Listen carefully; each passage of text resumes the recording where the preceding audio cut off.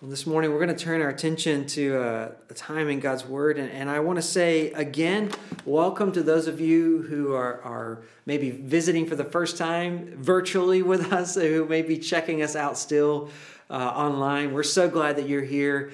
Thank you for taking the time yet again to worship with us today. And today is yet another Sunday where we find ourselves gathering digitally and virtually. And if you're on the live chat feed right now, I encourage you, just say hello. Say hello. If you're visiting with us, let us know you're here. Say hello. We would love to welcome you. Let's not have crickets on that live chat feed this morning, but let's actually have some conversation on there and commenting. Some hearts flying up as you hit that button, and just not for me, but just for the body of Christ being together, because this is our reality right now. We gather this way. We're not able to see each other face to face, so we want to encourage one another. We want to even right now digitally encourage one another, and so today we're going to move forward in our series in 1 Corinthians. Last week, Mark preached an amazingly powerful message on how to fight sin and how to look to the past. Looking to the past helps us fight sin and fight temptation and sin. And so I was deeply encouraged when I came away from that time. And I know from our time on the call with our missional community afterwards that many of us were encouraged and impacted by that time, because that was the sentiment that many of you shared. And so we press on today with this theme, how to fight sin. And specifically today, we're looking at the way we do that is we look to God. We look to Christ Jesus. That's how we fight sin. And today, we're considering how when we're in the midst of temptation and really in the throes of the fight and the waves of temptation, we can look to God and He provides what we need. Let's turn to our text today, and it's just one verse. It's not very long. To 1 Corinthians chapter 10, verse 13. Turn there with me this morning.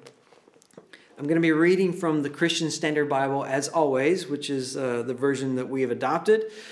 So if you don't have a hard copy or a digital copy there where you are, have no fear. There is going to be multiple versions appearing on your screen, in the chat feed, and all around. We'll take care of that for you today. So looking at 1 Corinthians chapter 10, verse 13, this is what it says. No temptation has come upon you except what is common to humanity. But God is faithful. He will not allow you to be tempted beyond what you are able. But with the temptation, He will also provide a way out so that you may be able to bear it. May God bless the reading of His word today. Well, over the last couple of months, we've been walking through 1 Corinthians chapters 8 through 10. You may remember that if you've been with us. And we've seen that this is a letter from the Apostle Paul to the church in Corinth. And it's in response to a letter that the church in Corinth wrote to the Apostle Paul with some questions. They were dealing with some issues. They needed some wisdom. And so they wrote to Paul, who had invested in them previously, and they needed help. So Paul's writing this not just to say hello, hey, how are you doing, checking in, but with some specific responses to the things they've asked. And you may remember that that what was prevalent in the city of Corinth, we heard several weeks ago, was the practice of eating meat that had been sacrificed to idols. And that's where we started in chapter 8. Chapter 8 begins with that thought, that there were all these temples of pagan worship around the city of Corinth, and there were tons and loads of sacrifices to those idols and different things going on in the temple. And then the leftover meat would be sold to the local butcher shop. So this was a prevalent practice throughout the city. And many historians, many commentators would say that most of the meat available in that day were coming from these places. So this question of should we eat meat sacrificed to idols that started this whole conversation, it wasn't just a random question. It dealt with the heart of life. And not just with the practicalities of what they ate each day, but also how this church community presented their lives to a watching world around them. How do they live out their witness to Christ before the rest of the city? And this led the Apostle Paul to give them some insight on how to approach various questions that what do you do when Scripture is not explicit about something, when it's not just written out in black and white? What do you do? When Scripture doesn't speak to it directly, how do you answer it? How do you answer the question? What's the process by which you begin to come to some kind of answer? And from what we have seen from these amazing principles that Paul unpacks, he begins just not to dive in just to this practical stuff, but to expand it a bit and take the opportunity to say there's some larger principles at play within body life, within how we relate to the rest of the body of Christ. And it goes to things like being willing to give up some rights for the rest of the body. Am I willing to love one another sacrificially? Am I willing to lay down some things, some preferences that I have for the good of the rest of the body of Christ? And ultimately, we saw that we run. We saw that analogy of running the race and carrying on in the games, boxing it, that we perform. We run for an audience of one, for God, not for others around us, but for God. And coming away from this discussion, this section, Paul tacks on chapter 10 onto this answer as if that wasn't enough great content for us. And what we see is Paul taking it yet another step in this discussion as he addresses not just a life of sacrifice for the rest of the body, but a life that is continually fighting against sin and temptation. And if you remember from last week, Mark was referencing our promo graphics of the boxing gloves that are hanging there. And it's such a graphic, vivid image that paints such a great picture for us. But I thought that he had a great quote, and it popped up in our chat last week, and you could like it, and you could press that heart button. And this was Mark's quote. He said, "When you see that picture of the boxing gloves being a picture of how it is we should fight sin, understand today that the boxing gloves don't belong to you. They belong to Jesus. You and I have been called to fight against sin and to fight through temptation, but not in our own strength. God has equipped us and has enabled us to persevere in this fight." And that's what our text is talking about today in 1 Corinthians 10, verse 13. And let's just read it. It's so short, we can do this, so we can have the time. Let's read it one more time. It says, "No temptation has come upon you except what is common to humanity. But God is faithful. He will not allow you to be tempted beyond what you are able. But with the temptation, He will also provide the way out so that you may be able to bear it." Make no mistake today, it is normal.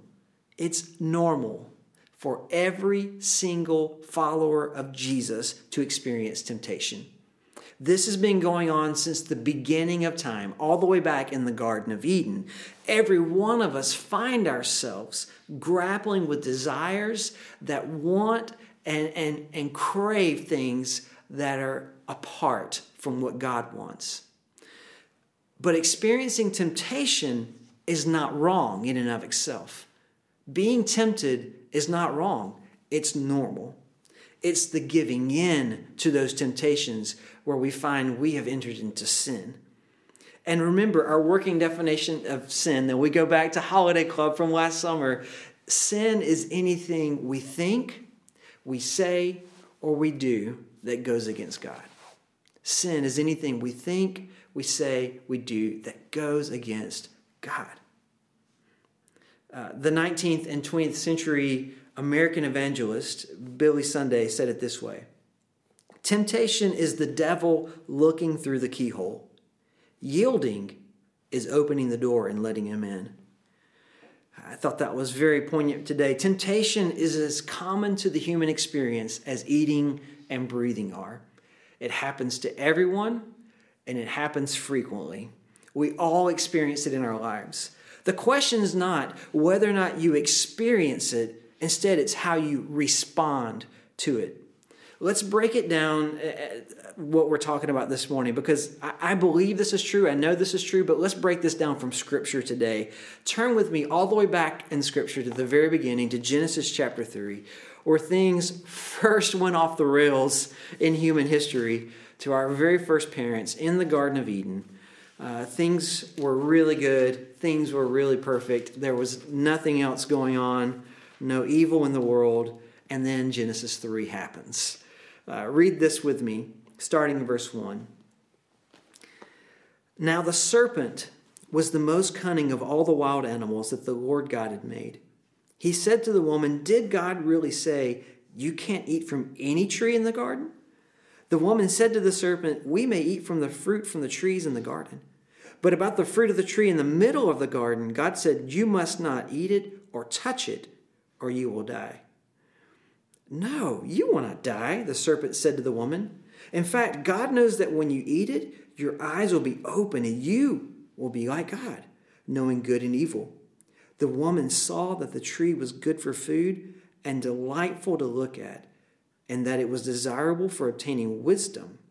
So she took some of its fruit and ate it. She also gave some to her husband who was with her, and he ate it. Then the eyes of both of them were opened, and they knew they were naked. So they sewed fig leaves together and made coverings for themselves." In the beginning of all things, everything was perfect. We talk about this. We talked about the three circles, that in the beginning, God had a perfect design. And in God's perfect design, there was no pain, there was no suffering, there were no broken relationships. Nothing in this world was broken until Genesis 3. And that's the context for this passage. When the deceiver, Satan, came to Adam and Eve, and for the very first time in human history, we see temptation becomes a problem. The consequences of their giving into this temptation had catastrophic repercussions for the whole world, for the rest of history. Satan, in the form of a serpent, came to them and begins posing trick questions to them. In verse 2, we see that he first speaks to Eve, but in verse 6, we find out that Eve wasn't alone. No, Adam was there. He was passively watching this conversation play out. Adam lets all of this unfold, never stepping in, never standing up for what he personally heard God Almighty say directly to him. There was a process to get Adam and Eve from going about their business all the way to eating the fruit. And even in this short period, we see playing out in Genesis 3, there was a progression that happened within their hearts. And let's just think through this passage a bit, and you're going to see what I mean. Falling into temptation in our hearts most often begins with us questioning God. That's what happens here in our passage. Satan starts off in verse 2 by saying, "Did God really say you can't eat from any tree in the garden?" And that's how temptation arises in our hearts. Our rebellious nature, or the deceiver, or a combination of both of those, begins to ask the same question about something in our life. Did God really say blank? And maybe it isn't that explicit when you're going through things, but when you look back on those times when we fall, the initial temptation is to doubt something of God. It begins with doubt about God. Here in this passage, Satan speaks lies which tempts these two people not only to doubt God's words, but his very motives. Temptation is most often one or a combination of three basic questions about God. It's not as complicated as we make it out to be a lot of times. It's usually one of three or a combination of three questions that we have about God. Number one is the temptation to disbelieve God. Here, in this moment, Adam and Eve's temptation is to question the truthfulness of God, to believe that God doesn't really have their best interests in heart. Disbelieving God, his character, his intentions, his word, that's one way to ensure falling into sin. So do you find yourself doing that? Are you prone to doubt that God is true? That he isn't actually telling us the truth about something? Is that where you are today? Do you find that to be a struggle? Secondly, Adam and Eve are tempted to believe that they knew better than God did. The temptation to believe that our way is better than God's way, that seems to be an ever constant present struggle in our lives. Since the garden, every single one of us continually struggle with this one. And for some strange reason, we think that our limited, finite view of things is better than the eternal one, the infinite one, that his view, who sees all things. Why do we think that our finite, limited view is better than his view? But we do, don't we? I mean, every day we're tempted to think that. And this is the root of where pride comes in. The temptation is to make little of God and to make much of us. Giving into this is to forget how immense God is and to make him smaller in our hearts and our minds than he actually is. Is that an issue in your life? Can you see where you've been susceptible to falling into this trap? I find myself constantly fighting with this one. And it's a very dangerous ground to find yourself, thinking you know better than the God of the universe. That is lunacy, yet it's something we struggle with. Thirdly, Adam and Eve are tempted to act, they're tempted to act as God, the God of their lives, instead of submitting to the God of the universe, the one true God. And this really is the pinnacle, isn't it? It strays right into idolatry itself, idolatry of self. And ironically, this is the one that Scripture tells us that Satan banished from heaven, from the presence of God. Scripture tells us originally Satan was an angel, but he became puffed up with pride. And he became delusional to the point that he conspired to overthrow Almighty God, which, by the way, was not really even an attempt. That's how feeble it was. And it's the same trap that he fell into, that he sets for Adam and Eve, and then he's been setting for humanity ever since. These three things are exactly what Paul is referring to in our passage in 1 Corinthians 10:13, when he says all temptation is common. There's a commonality of temptation that he's talking about. And it's not about all of our circumstances being the same. Now, I've been in conversation with people before where they've responded to this verse or to another where Jesus, it says that Jesus knows our temptations, that he knows every struggle that we go through.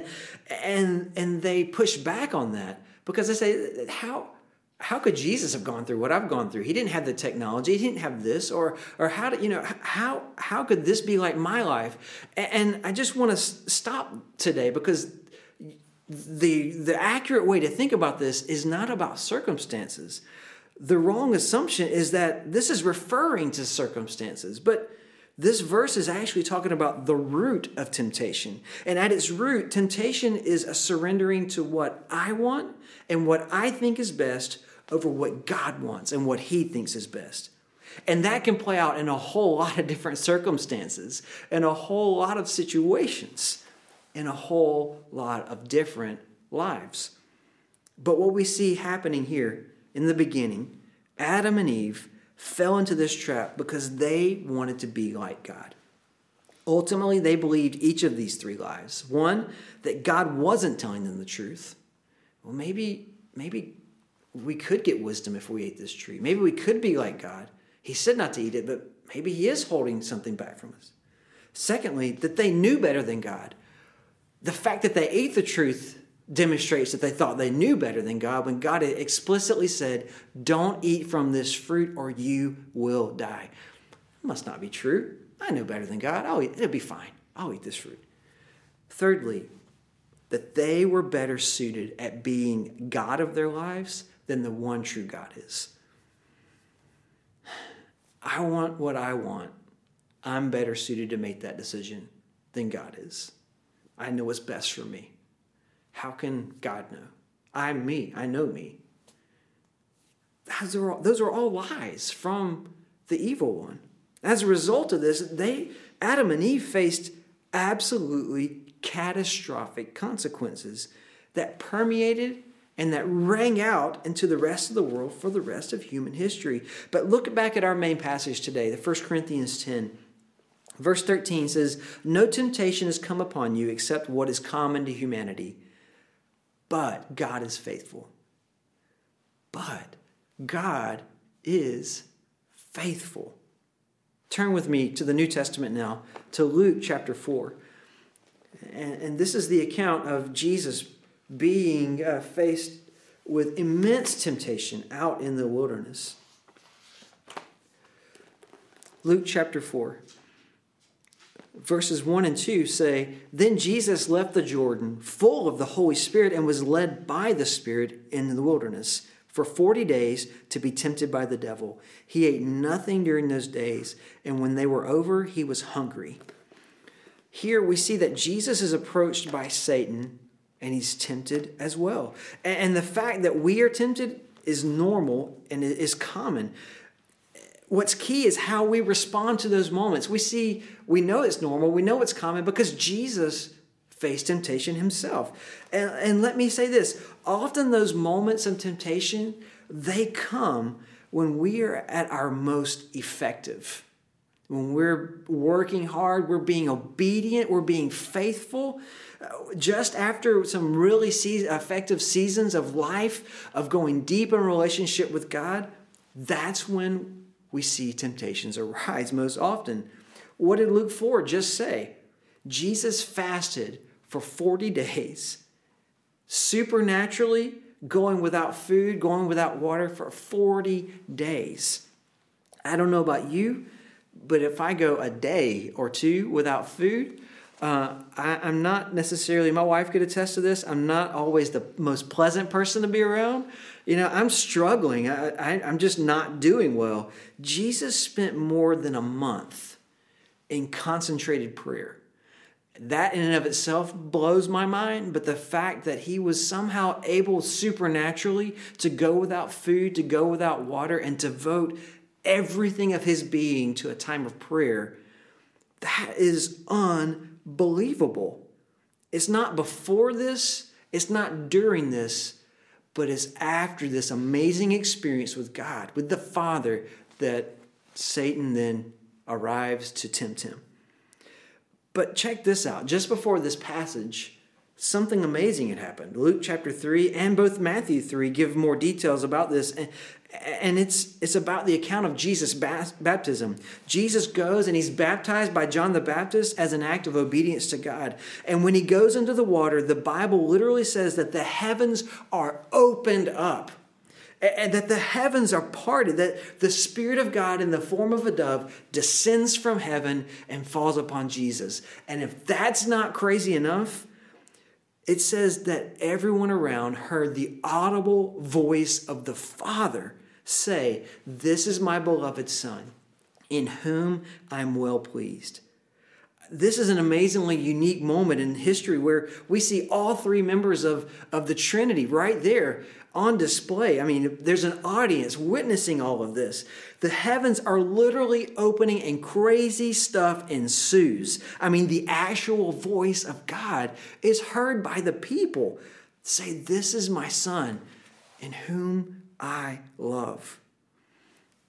I would imagine that following that were some pretty amazing moments of worship. We've been singing about worshiping before the throne of God. I would imagine some people knelt just overwhelmed by what they'd experienced, in awe of who God was and is.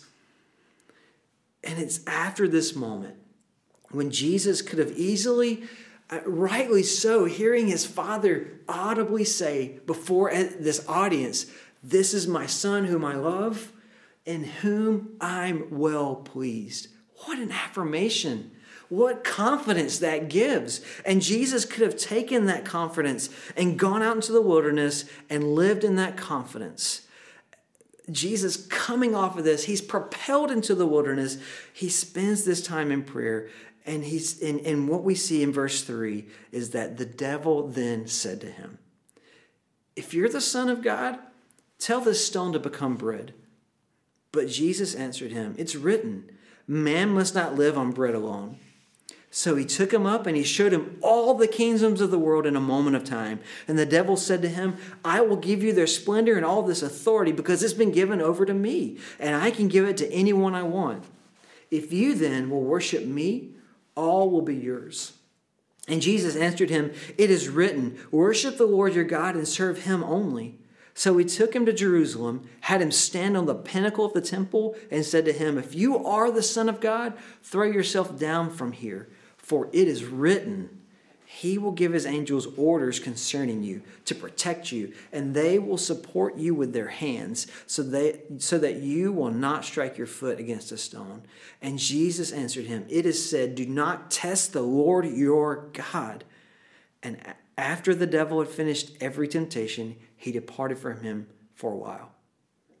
Now, we could spend weeks on the significance of each one of these temptations as well as each of these responses that Jesus gives.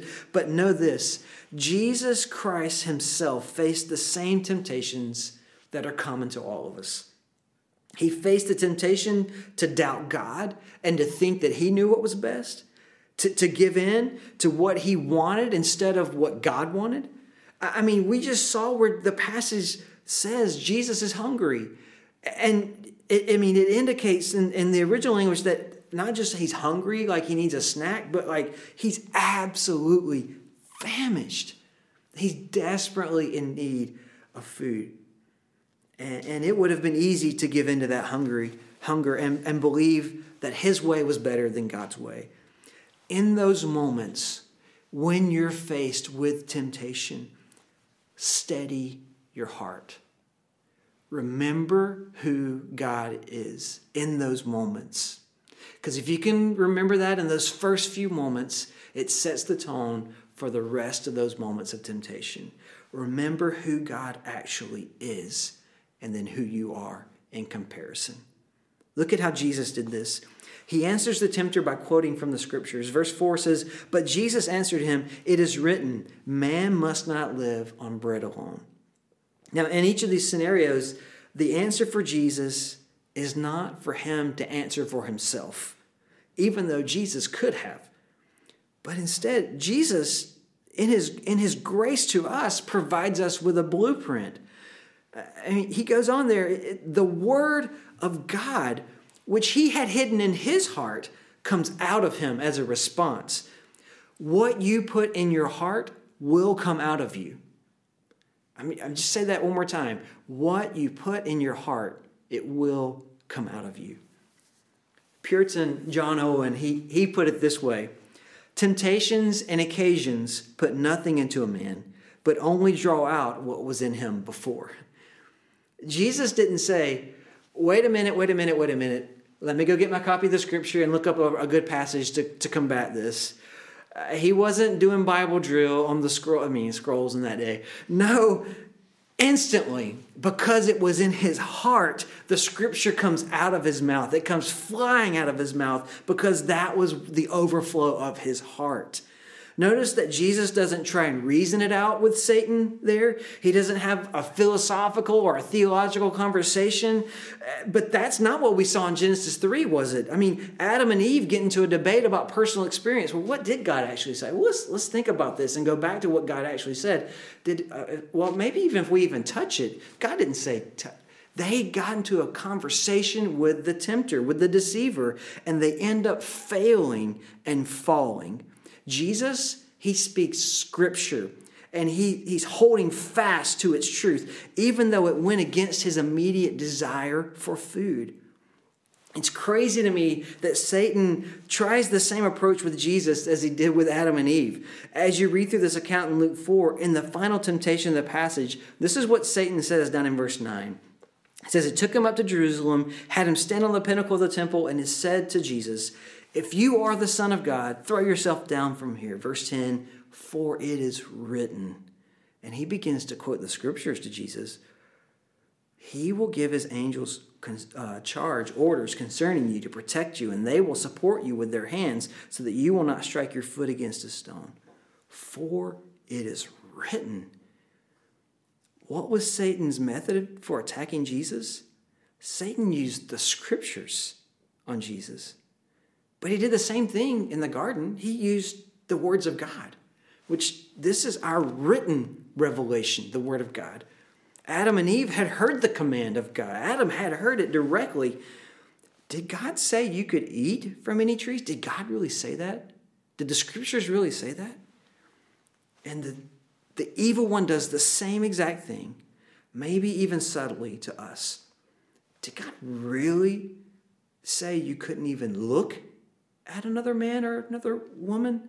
I mean, isn't it okay as long as you don't act on it?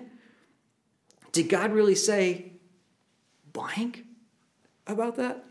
It won't really hurt anyone else if you just compromise a little bit. It's just you. What you do doesn't affect others. Did God really say? Your answer and my answer to that statement decides whether or not we stand in victory with Christ or whether we fall in sin. Jesus followed it up by remaining resolved. And he's quoting scripture back to the deceiver. And look at what happened next in verse 13. Verse 13 says, after the devil had finished every temptation, he departed from him for a time. The devil left. The temptation subsided. Jesus' victory in this moment, it did a couple of things for us. First, it shows us that victory is possible. You do not have to give in to temptation. Victory is possible. He shows us that God is actually faithful, like our 1 Corinthians 10:13 passage says. He's given us his word to cherish and to hide in our hearts. The scripture brings the dose of reality and the dose of perspective that we need when our feeble human hearts are flailing and on the verge of giving in to temptation. But Jesus' victory here, it also proves something else for us. Secondly, it proves that he is the better Adam. Jesus didn't give in. Not in this moment or in any other. Notice that Satan didn't permanently leave. What did verse 13 say? It said that he left him for a time.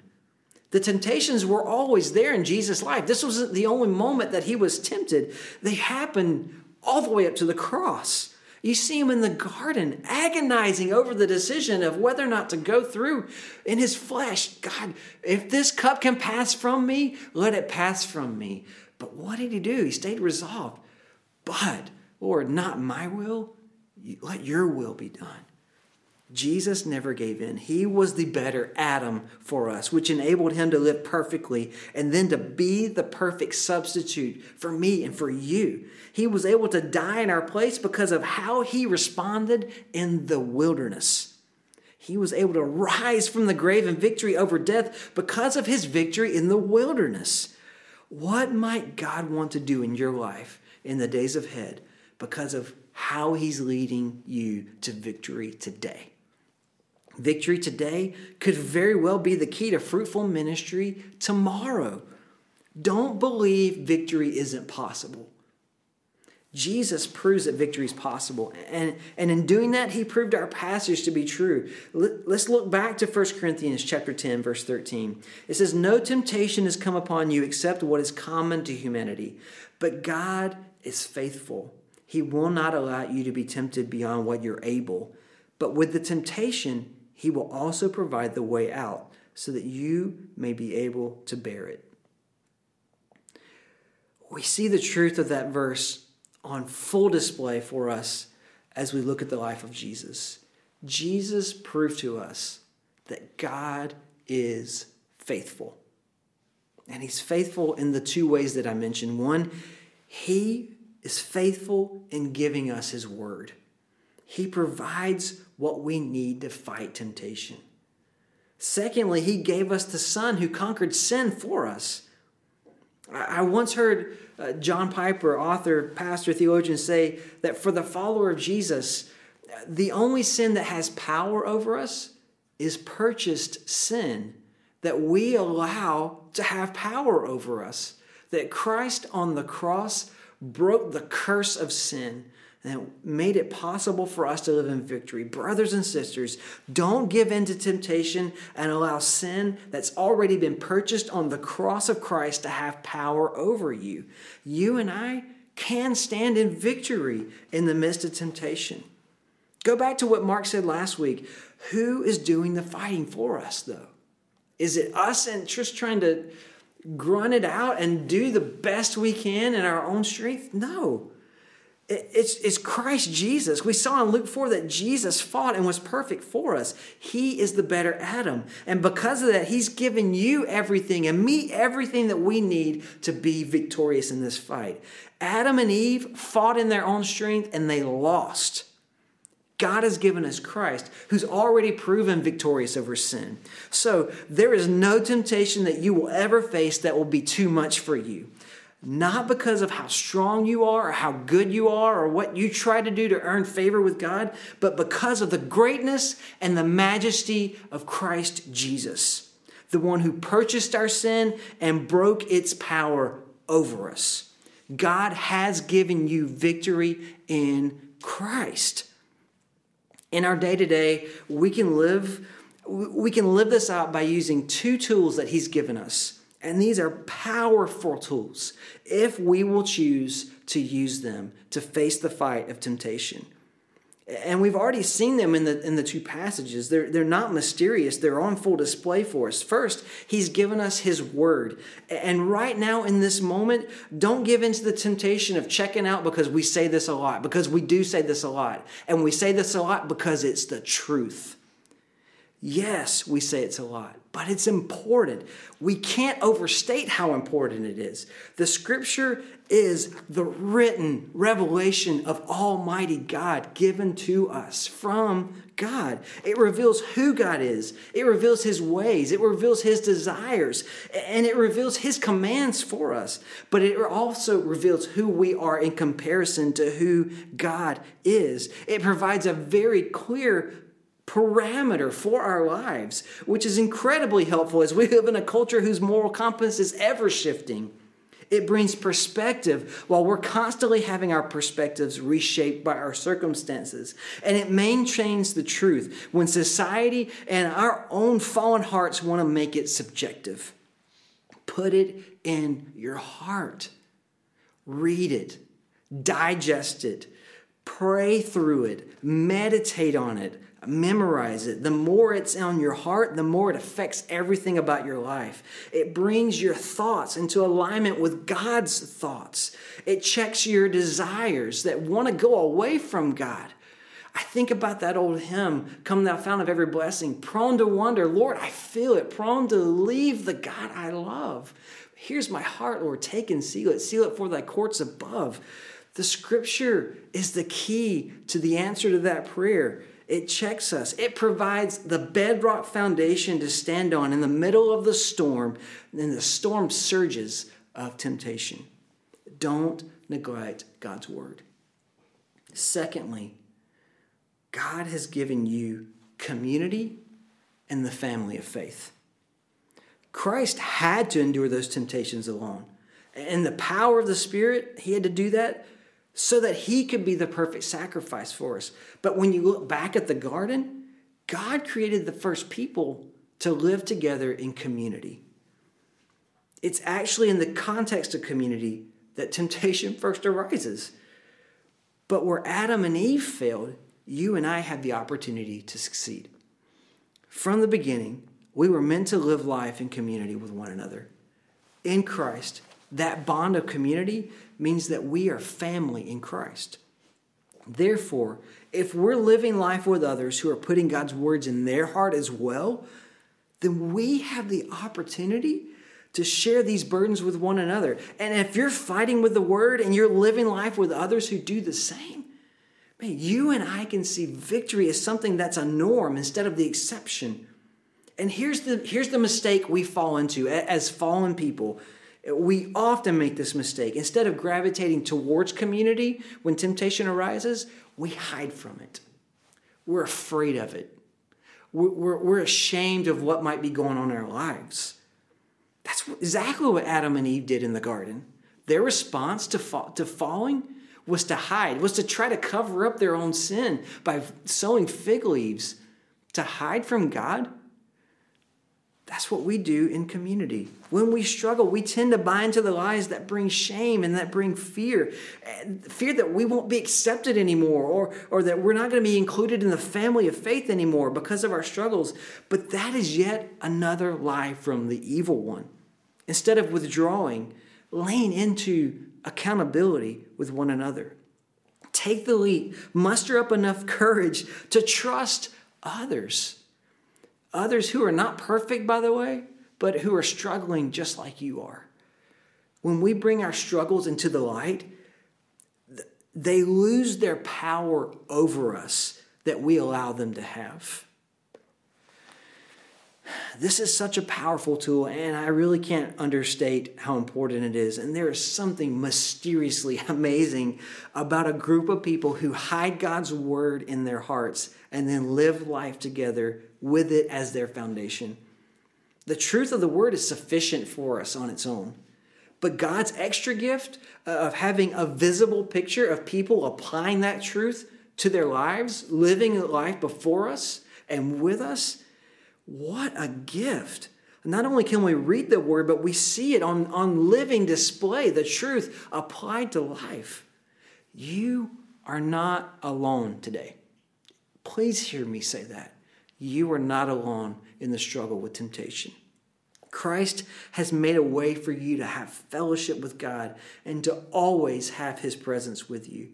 But God in his grace has given you and has given me the gift of brothers and sisters, of having a local church who love you, who love me, and who are willing to live life in such a way that we encourage one another. We edify one another. We build one another up. We pick one another up through every circumstance. We walk through life together. And when we understand that, we understand why Paul put verse 13 here of 1 Corinthians 10, after he's been talking about how to live well with the body of Christ, how to love the body of Christ well, how to sacrifice for the body of Christ. Laying down our lives, laying down our rights for one another leads to deep relationships. Deep relationships lead to a community who's committed not just to making much of God, but to making much of God together. Are you taking advantage of these two tools?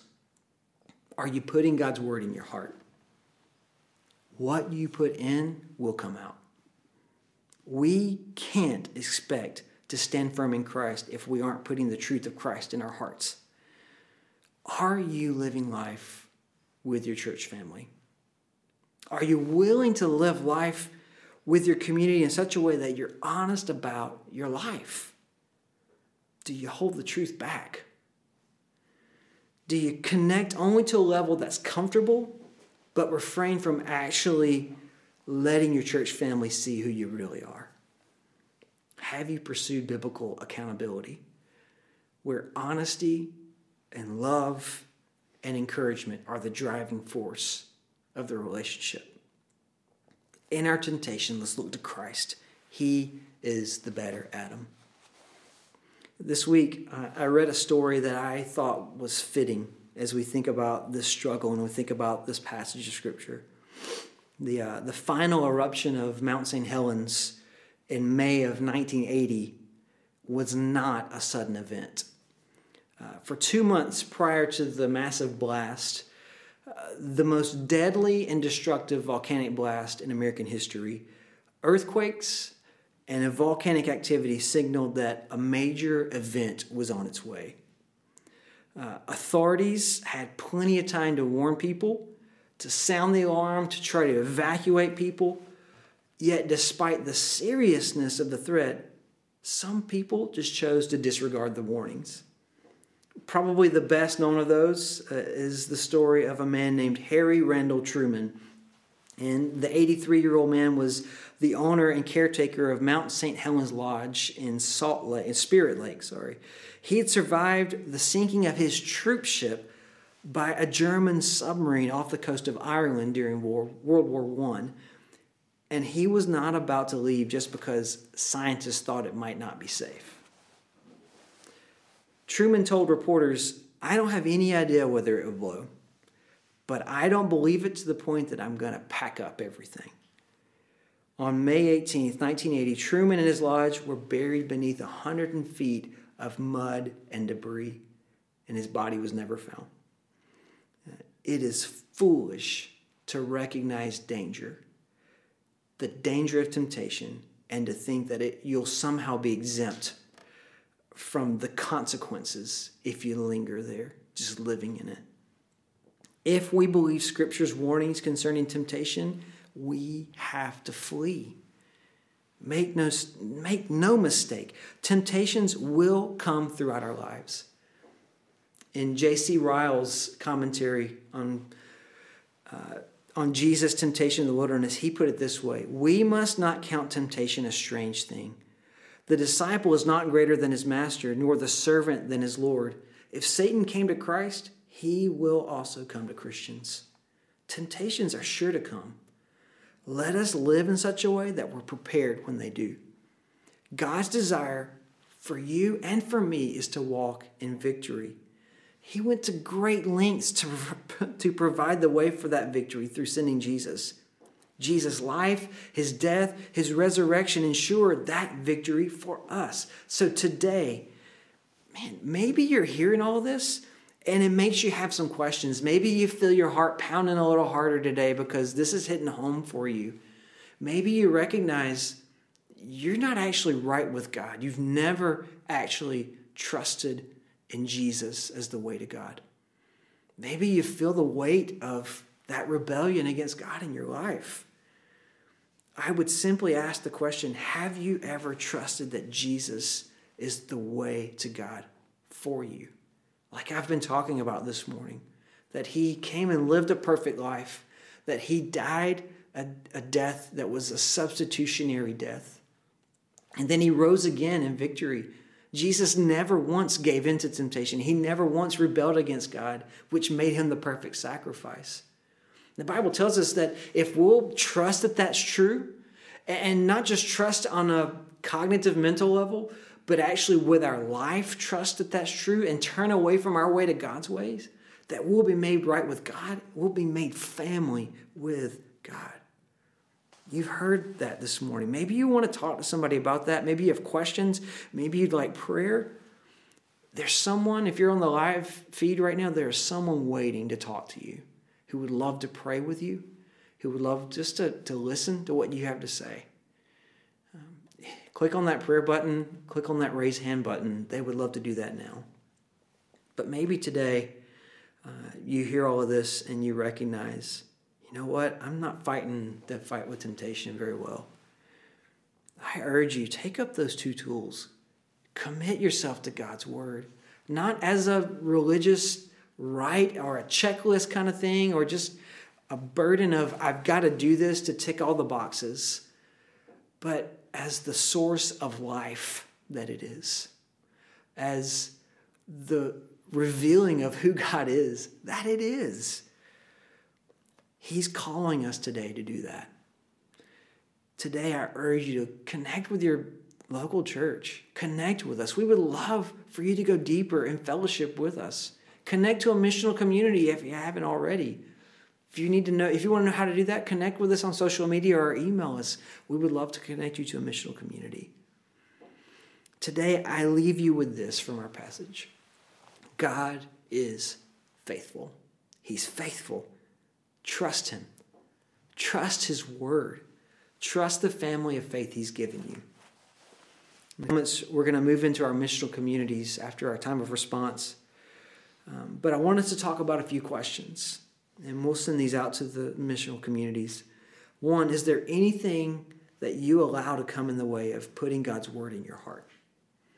Two, do you find it difficult to truly live in an authentic way with your church community? And if so, why? And then three, what do you think will be the difference in your life if you were able to utilize these two tools in moments of temptation? God's word and his church. I pray God's richest blessings upon your life this week as you strive to live in victory in Christ. God bless you, church family. We love you. We're praying for you. Let me pray, and then we'll move into a time of response. Father, you are so good to us. You are far better to us than we deserve, and we confess that. Jesus, you overwhelm us with what you have done. Your glory, the glory of who you are, stands alone. But the fact that you came to this earth, that you lived, died, and rose in victory, that is astonishing to us. Help us today. Help us to be courageous enough and faithful enough to trust you, to put your word in our heart, to live honestly with our brothers and sisters in our local church, so that you will be made much of. That's our heart's desire today. In Jesus' name I pray these things. Amen. God bless you.